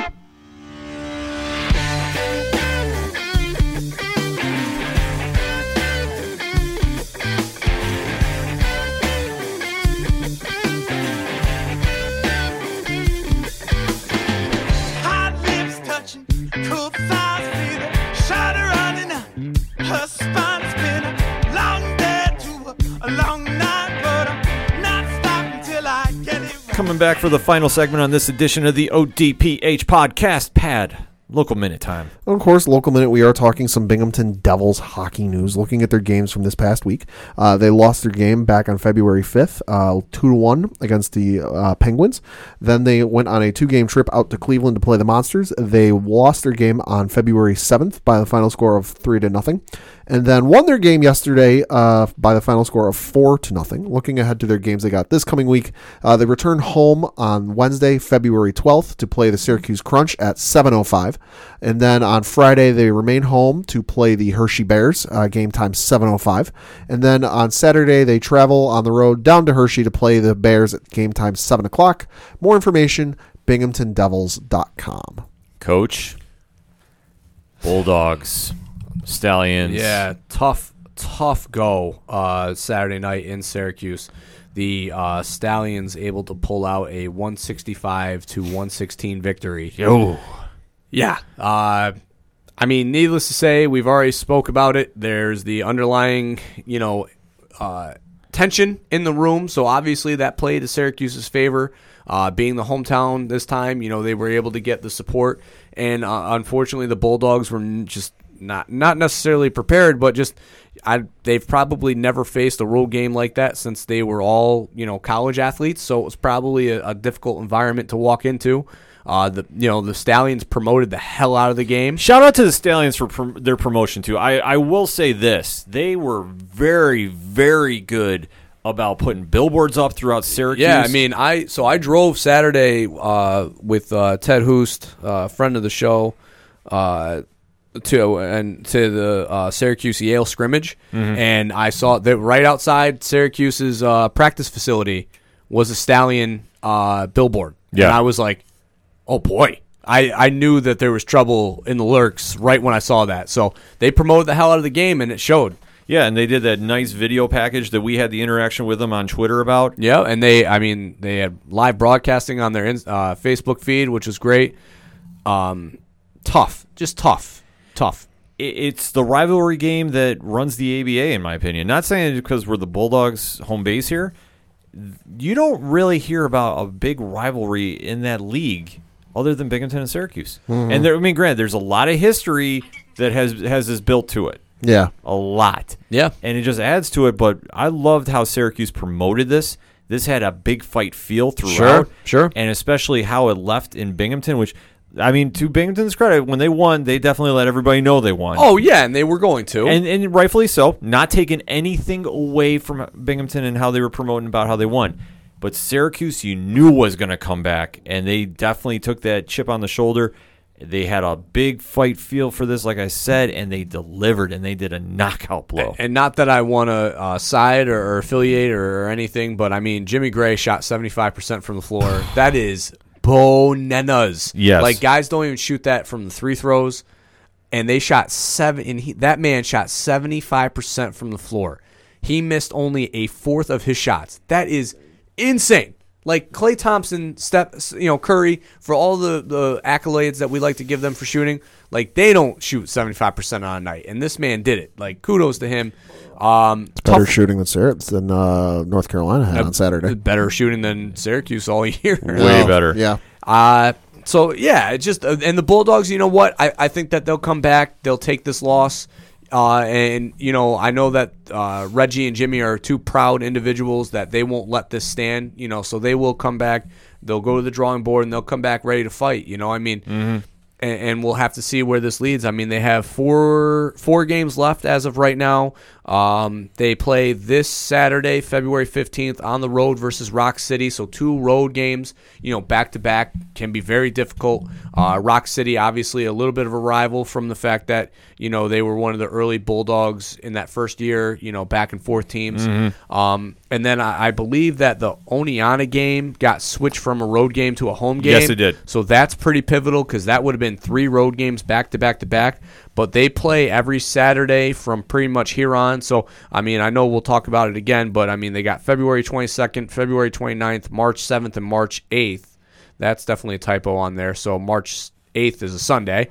So they end the year back-to-back on the road. But, obviously the playoffs will be thereafter, the following weekend in March. So everybody, start preparing for that. That's going to be at St. Pat's. So, Go out there and support your Bulldogs. For more information, you can check their website or their active Facebook. Yes, I highly recommend going to their Facebook, more so than the website. BinghamtonBulldogs.com for more information on that. The 7th, as you mentioned, though, for March might not be a typo.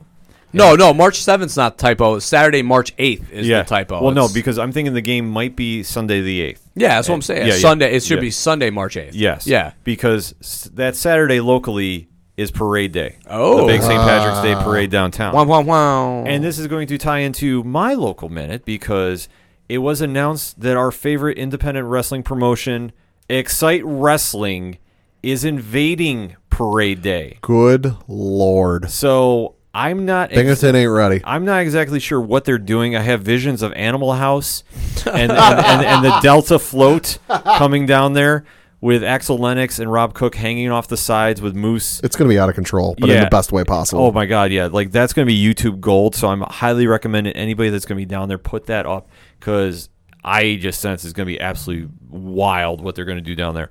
So that has been confirmed. It has also been announced too. Moose had a bunch of announcements going on for Excite this past week that they're doing their first comedy show at the X. Mm-hmm. Now, Coach, do you know who is going to be coming in for this comedy show?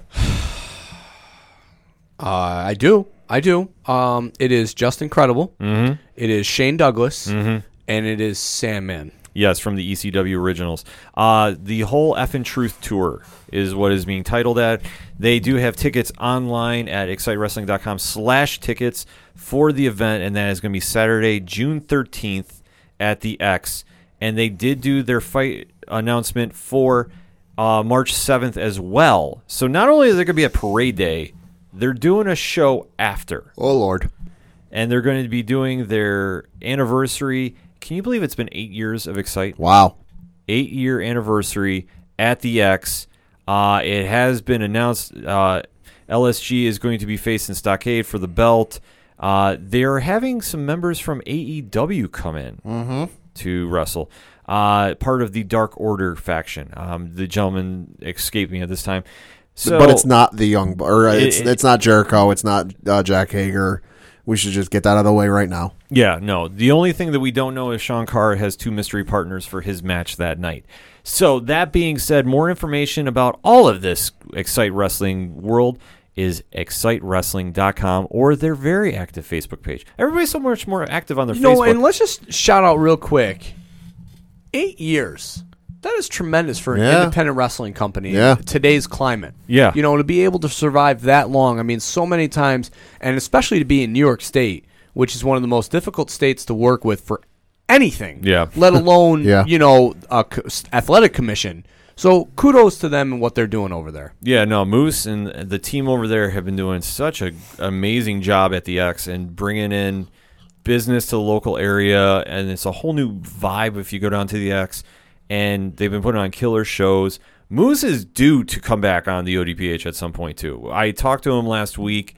He's like, hey, buddy, got a couple things I want to talk about. So stay tuned for that. We're trying to line him up for that.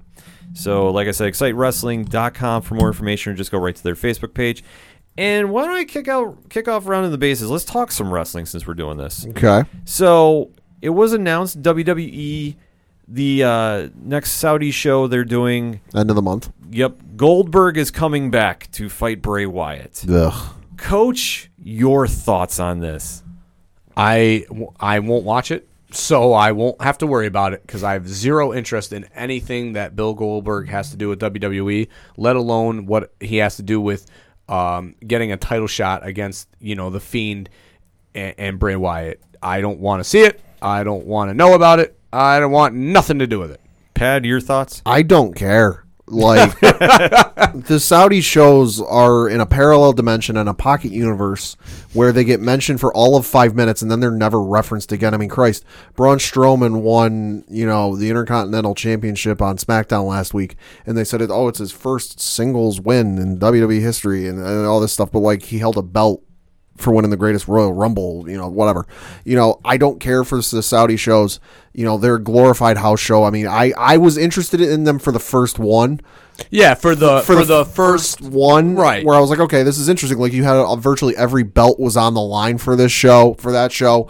And I remember I was working that day, so I couldn't watch, but I was getting the updates on I had every intention of watching when I got out of work that day, but I was getting the updates on my phone, and every time I'd update it I'd look at my phone to see what was going on. It'd be, the champion retained. Every champion retained. So I'm like, this is a glorified house show. Like, you hyped it up and you build it up and you killed it in one fell swoop. I don't care for this show. Goldberg's gonna make yay. He's not gonna win.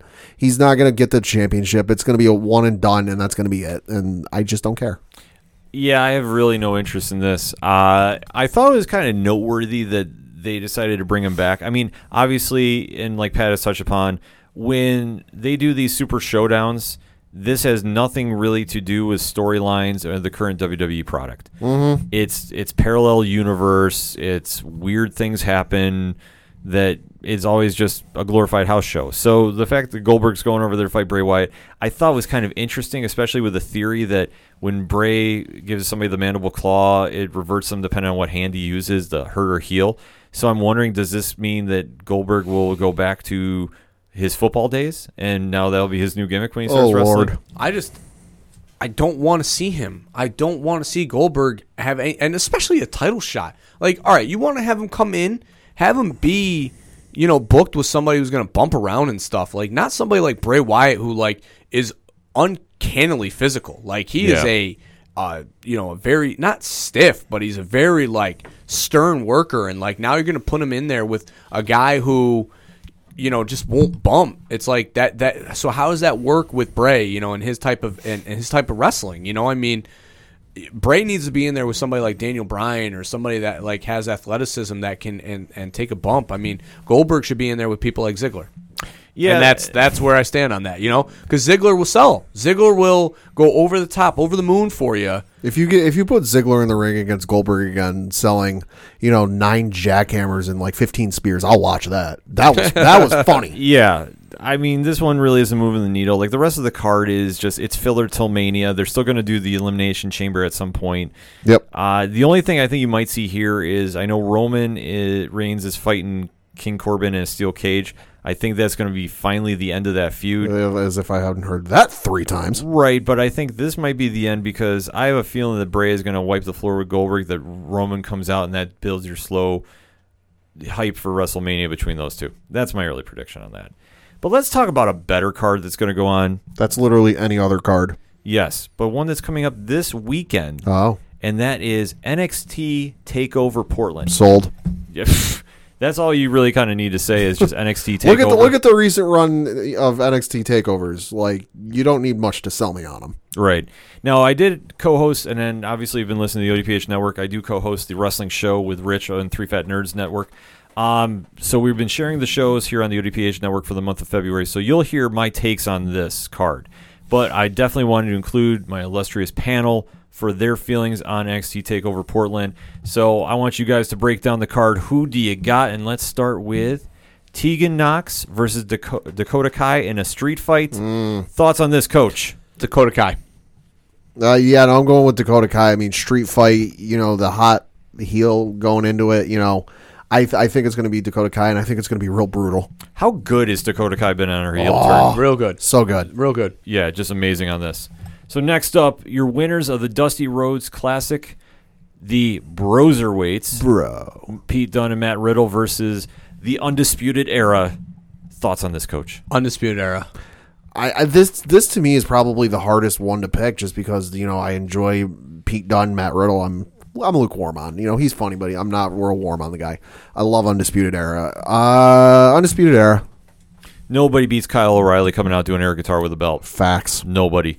I just hope that they don't end this with Dunne turning on. Yeah, like the typical classic heel turn thing. Yeah, like, I don't need this. Like, I could see him did losing. You see his deadpan face on NXT last week? I can see it happening. I don't blame him. I mean, that promo got fucking weird. Yeah. Weird. Well, that's That's Matt Riddle. Riddle How for much you. fish could Bobby Fish fish if Bobby could fish? I mean, Say that 5 times fast. Yeah, it's Matt God. Riddle doing Matt Riddle things. Maybe we'll call out Lesnar again because, hey, that worked the first time. he did already. I in know, an like- NXT show.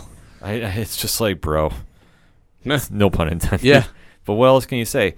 Probably my match of the night is going to be the North American Championship. Mm-hmm. Donovan Dijak. I'm not even going to try saying what he's being called in NXT. Like, I'm sorry. He's always going to be Dijak to me.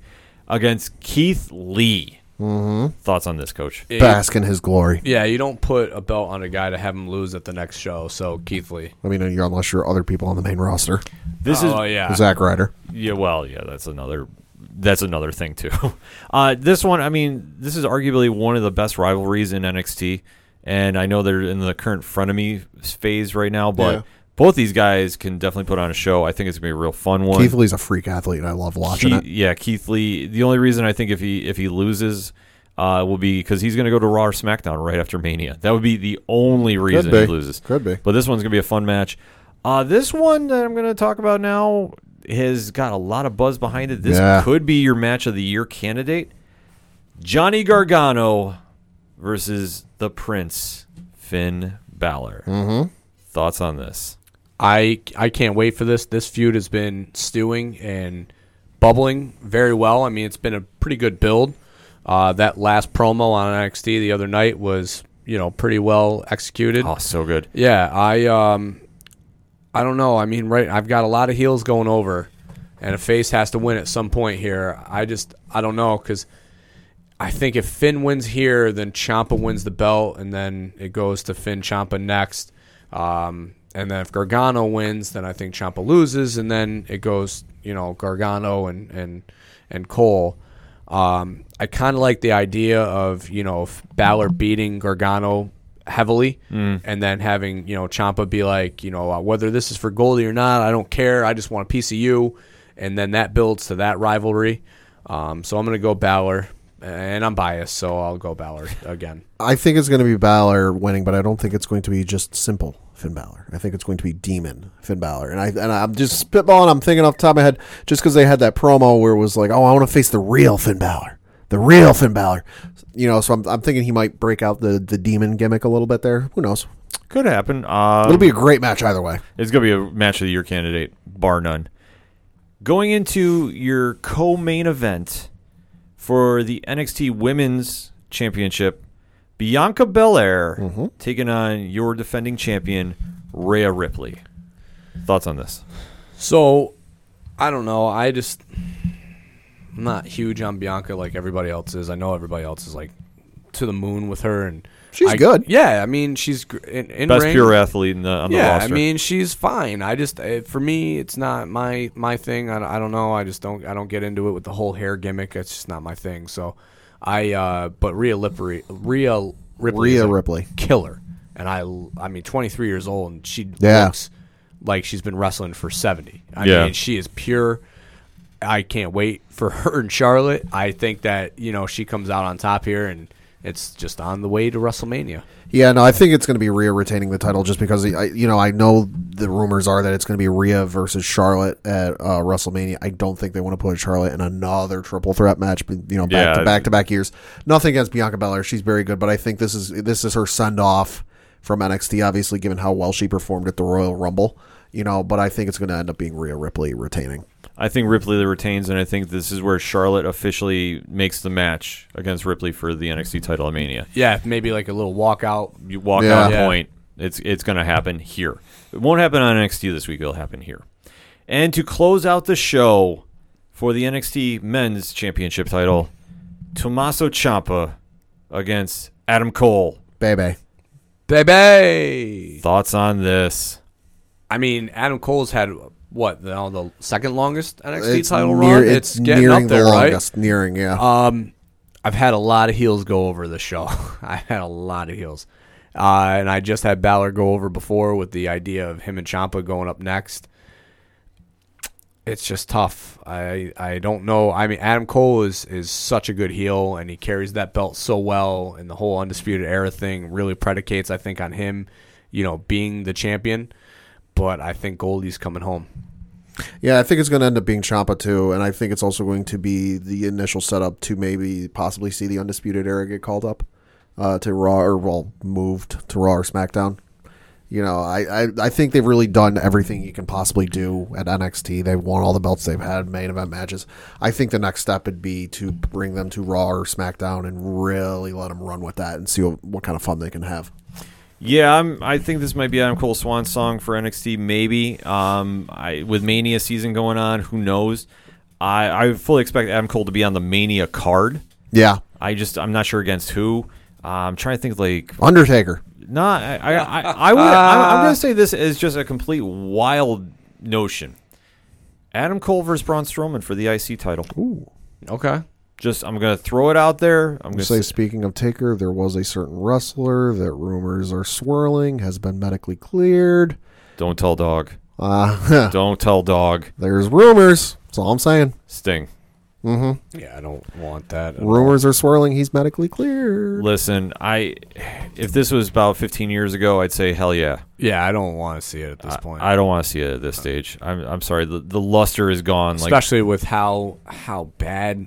I mean, that last Saudi show, Taker did not look good. Taker looked awful. And I mean, Sting looked good, but now this is 3 years removed since his last time in the ring. Four plus the neck. 4. I don't know. I don't want to see it. Yeah, definitely not sold on that. Sold on the rest of the card here, though. Yeah, NXT looks fantastic like it always does. Yep, NXT Portland will be on Sunday. The Superior Show. February 16th, 7 p.m. start time on the WWE Network. In all of wrestling. Yes. Oh, I said it. I fully agree with you. It's definitely not AEW right now. No, it's not. Come at us. Yeah. At Coach Duffy 11 on Twitter. At ODPH, one of us will chime in right at you. We want that smoke. Yep, at OD Parlay Hour. Gotta have that smoke.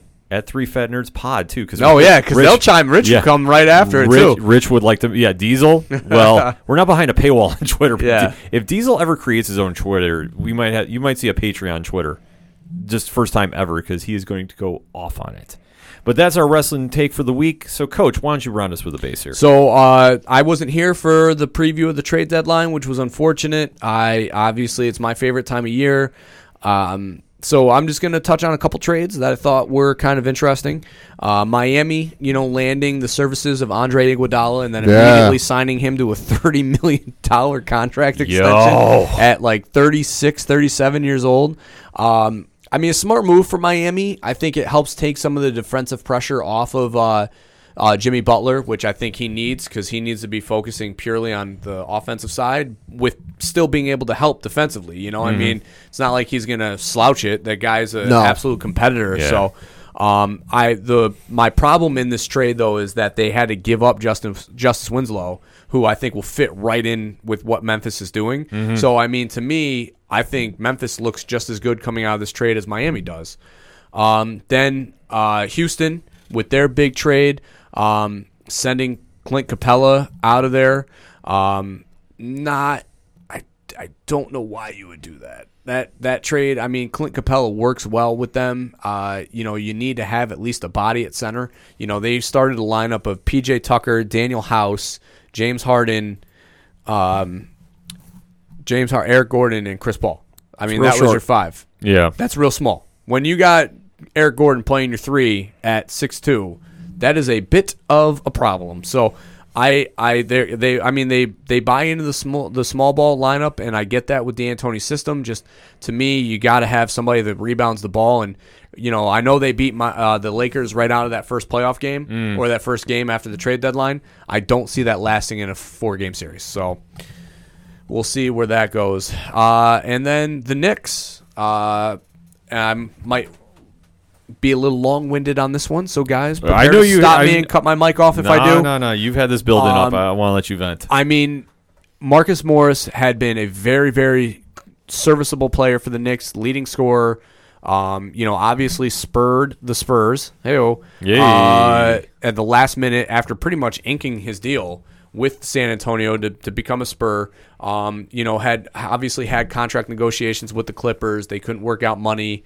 Eventually was going to go to the Spurs, opted for the last 23rd hour phone call from the Knicks to sign there. It's like I get why you make this move because you got another first round pick, but when you have the Lakers and them calling and it's a back and forth thing, and it's like, you know, the original story was the Knicks weren't going to take anything from the Clippers except for Shamet, and they weren't going to take anything back from the Lakers except for Kyle Kuzma. You settle for Mo Harkless. What are you doing? I would have just held. You get a first round pick that's going to be a later round first pick because obviously the Clippers are going to make it to the playoffs, and you settle for this first round pick, so you have 7 in the next 4 years, which is tremendous considering that they went 7 years without even having a first round pick. So that's great and all, but I mean, it's a later first round pick, which I know, you know, Kyle Kuzma was there, blah, blah, blah. You know, there's guys that have been selected in the 28th, 29th spot that have been successful. But to me, why not? You're better off holding on to him and not bending until, you know, one of these teams opted to give you what you wanted. They were eventually going to fold. I mean, the Lakers, I guarantee you, if you know this was the last hour of the trade deadline, they would have said, all right, fine, take Kuzma. You know, like, go. You know, because they know that Morris is a better player right now. Yep. And that's what they're building for right now. So if you would have held fast in your position, I really think that they would have landed it. And you know, and then to hold on to Julian Randle and Bobby Portis, you know, I know Randle was the centerpiece of this offseason, so, you know, you don't want to part ways with him, but it's like, come on, man, like, what are you doing? You know, like, that's an opportunity, you know, to trade and not, you know, and then there's Dennis Smith, you know, obviously the trade's kind of dried up for him, but, you know, Frank, his name's been out there, and it's like, Frank's not playing right now. Like, yeah, he's getting a few minutes here or there, but, you know, stop holding on to these guys and get rid of them if you're not going to play them. They're assets. Use them that way, you know? I mean, you could have gotten a first-round pick from Orlando before they got Markelle Fultz. It's like, use these type of things. Use your assets that you have to accumulate things instead of holding on to them and then ultimately losing out in free agency. It's just goddamn frustrating. And then, you know, now Leon Rose is being talked about coming over from being an agent to becoming the team president, which has worked in Golden State. I believe that the Lakers did the same thing. So while, yeah, you know, the Lakers already were built to be great, Bob Myers inherited Seth Curry and Klay Thompson and Draymond, and then put the pieces around him. Obviously, he was huge in the Kevin Durant deal, which, you know, pushed them and elevated them, but they were still a good team prior to that, and they were a good team, you know, they're still a good team after that. I don't know. But and to talk about Golden State, that Andrew Wiggins trade was huge. Yeah. When they come healthy, and you're talking about Curry, Klay, Wiggins, Draymond, and fill in the blank for center, they're going to be an okay team. Like, they bounce back with that trade. Getting rid of D'Angelo Russell, who I think is a fine player, which, again, the Knicks should have been on a little more aggressively. It was a brilliant move. I really think, I know that this season is going to be a wash for the Warriors. Next year, they're going to be okay. Next year, they're going to be fully healthy. Next year, I think that those three, it's not going to be as good as Durant, but he can put points. I mean, he is playing very well right now without the two of them. Just wait till next year. I'm just waiting to see if the Knicks flip that pick to go get Urge from Toronto. Oh, my God. No, because Toronto's not going to want that 29th pick in the draft for their they'll general manager. They'll package something. No, because Leon Rose is coming. That's going to be the team president. It's going to be Leon Rose. So they're not even going to do anything with Toronto. They're just going to accept that. Listen, I understand the value of having first-round picks. What I don't understand is when you were like, we're not going to break unless we get Kuzma or Shamet. And then you break, and you don't get either of them. It's just a state. It's a state of flux they're always in, and and I mean, I just don't get it. Bobby Portis could have at least, you know, been shit. I mean, Mitchell Robinson is outplaying him right now. Yeah, Mitchell Robinson outplaying him. Kevin Knox is still not starting. I mean, Ken, I watched the game last night, and I'm watching them down the stretch, and they have a lineup of Elfrid Payton, Wayne Ellington, Reggie Bullock, Julian Randle, and Bobby Portis. Or Mitch Robinson was in. Mitch Robinson was playing the 5. And then Taj Gibson subbed in for him. So, of those 5, who's going to be a Knick next year? Nobody. The ball boy. Why aren't Kevin Knox, RJ Barrett, Mitchell Robinson. Why are they not in this part of the game? How is Damian Dotson not playing over Reggie Bullock? Is mind-boggling. And Alonzo Trier. Let's talk about poor Alonzo Trier, who's a unrestricted free agent going into this year now, who's just going to walk away for free. And I guarantee you, that man's game is so similar to Jamal Crawford. He is going to flourish becoming that. He's Lou Williams. He's Jamal Crawford. He's in that mold. You know, a small guard who can play the 1 or the 2, but can put up buckets. See, I told you I was going to get long-winded. And I had to let you vent, man. Pad's falling asleep over here. It's so goddamn frustrating. It's the same shit every single week for the last 20 years. I thought Pat was going to talk about Calipari. That's why I was waiting. No, Calipari said he's not coming to the Knicks yet. He said that. He said they interviewed him. They asked him because his agent he works with Leon Rose, like some way. I can't remember what they said the connection was, and he was like, "Yeah, no, I have no interest in joining him there." So that's what he said publicly. That's not what he said behind closed doors. Well, I mean, I don't listen. He's got it made in Kentucky, man. So you're saying there's a chance? Well, you can't always say no, but fuck, it's. Yep, I did it again. I went long. I got on a tangent. No, I had to let you vent, man. I just don't get it. Like I just how easy you could have gotten a second round pick for Bobby Portis. There's better talent in the second round than there is at the 29, 20, 28th and 30th spot. Like there's better talent there, and yet you settle for that pick.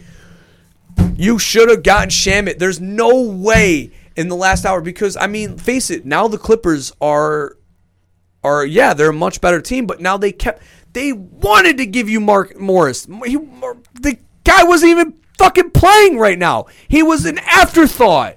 The dude wasn't even getting minutes. He still hasn't even played in the Knicks uniform. The trade deadline was Thursday. Andre Iguodala played, for God's sakes. The man hasn't played all year. He has no cardio, and he fucking played before him. It is what it is. It's just, God. No, but we're going to get Giannis next year, man. He's coming. He's coming. Giannis is coming. Jason Kidd's going to be the head coach. Giannis and Jason Kidd, they're going to happen. They got cap space. I'm having deja vu to they last got cap year. Space. They're going to get Lamar. They're going to get Ball. They're going to get Ball. I'm having deja vu to last year with Zion and KD. We should have had him. It's happening. It's going to happen. Well, KD can't handle playing in New York. Go stay in Brooklyn. I mean, the definition of insanity is literally being a Knicks fan. I've changed for the last 20 years. Yeah. It's not even just rinse and repeating. It's just being a Knicks fan.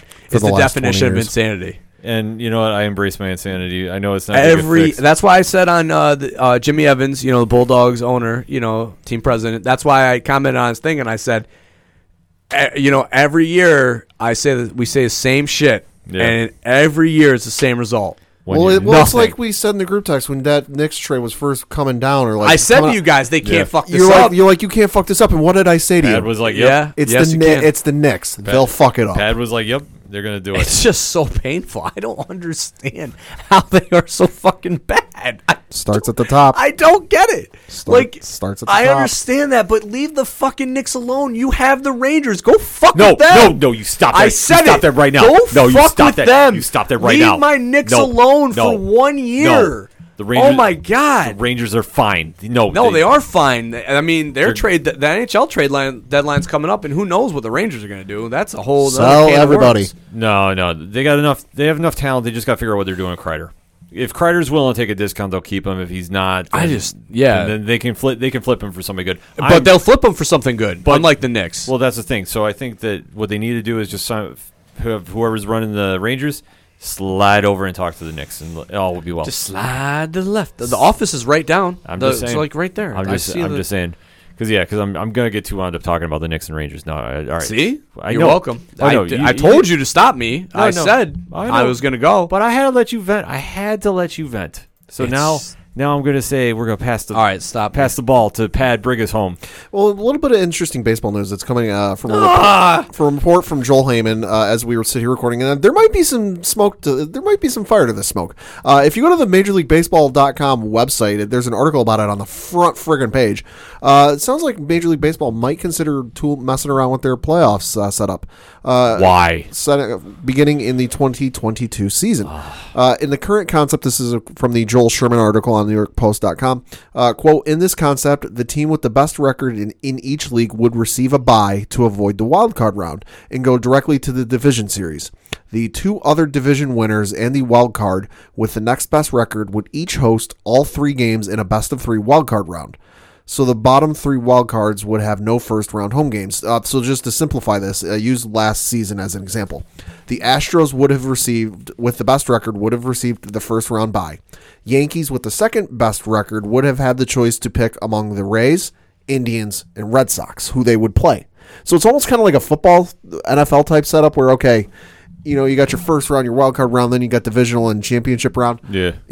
But I'm not sure how I feel about this. I mean, I'm okay with it as it is. It ain't broke, don't fix it. No, it ain't broke, don't fix it. I like how they added the second wild card position, and you got the wild card playing game. There's definitely some added interest and excitement with that. Especially a couple of years ago where it was It was the Red Sox and Rays both fighting each other for that last playoff spot, and you had Evan Longoria hit the walk-off home run to put the Rays into the playoffs, and Red Sox ended up missing the playoffs. Mm-hmm. Stuff like that, especially baseball down at the end of the season. The last couple of weeks. Are definitely some of the most thrilling and exciting. And it's like you said, the playoffs scenario ain't broke. Don't fix it. Yeah, there's not a need for it. I will say this, though. Like I said, Yankees pitchers and catchers reporting on February 13th. Full squad, Tuesday next week. Fuck the Knicks. Well, that goes without saying. Coach is still Ben. I love it. I still haven't I love it. I can't move on. I love it. I mean, the whole time I heard Pat talking, all I heard was the Knicks fucking suck. Oh, the Knicks, the fucking terrible, worst ran organization in sports. You were talking something about playoffs, but I definitely couldn't associate that to the Knicks don't know what that is. Nope. But we will find out someday. And maybe the song they come out yeah, to. when Giannis comes back. Oh, we're going to get Giannis. Maybe the song he comes out to is out of Fair City Fire, who does the music for our podcast on the sports show. They're a great band out of Austin, Texas. You want to find out more about them, go to OchoDuroParlayHour.com/music. You can check out all their social media links. You can find out where you can download their great music, along with such bands as Shout at the Robots, Second Suitor, who is going out on tour starting February 13th. Got a big Valentine's Day show locally, so you can check out all that's going on with them. Floodlands, Walking Distance, all the great music you hear on the ODPH podcast at OchoDuroParlayHour.com. You can also check out the ODPH directory. You can find out about Excite Wrestling. You can find out about Off the Cuff Gaming. Shout out to Tom, doing big things on YouTube there. Photography by Mike Blakesley. And our friends over at Hashtag 607 Podcasts, 3 Fat Nerds, and 8122 Productions, which I have been told Derek is back in the lab doing more things for the Patreon. So let alone $1 a month gets you in the door, $3 gets you an upgrade, and you can hear the artiste go to work that is hashtag Big Natty Cool. Maybe he'll talk some Knicks basketball on there, Coach. We'll have to have you sneak on there so you can go full off on the wall, behind the paywall. I could probably go forever. That would be like a therapy session. We'll talk to Derek about it. Derek is open-ended for that, so we'll have to see what we can pull off for that. But like I said, you can find out all about that on OchoDuroParlayHour.com. And shout out to everybody in hashtag 607 Podcast, hashtag PodNation, and hashtag NextWave. Shout out to all our fellow podcasters doing big things. You can check out the Podchaser links right on that page as well. It's one-stop shop for everything that is the ODPH. That's all we got for this week. So for your coach, my coach, the coach, Coach Duffy. Good night and go Duke. For the one and only Padawan J. Good night and go Yankees. I'm your host, Ken M. Coach Duffy has just left the studio. He's going to console Charlie Weiss. Oh, God. Yeah, this is going to be a fun one to check on social media, so definitely hit us up on Twitter this week. Thank you, as always, for listening to the ODPH podcast, better known as the Ocho Duro Parlay Hour. See you next time.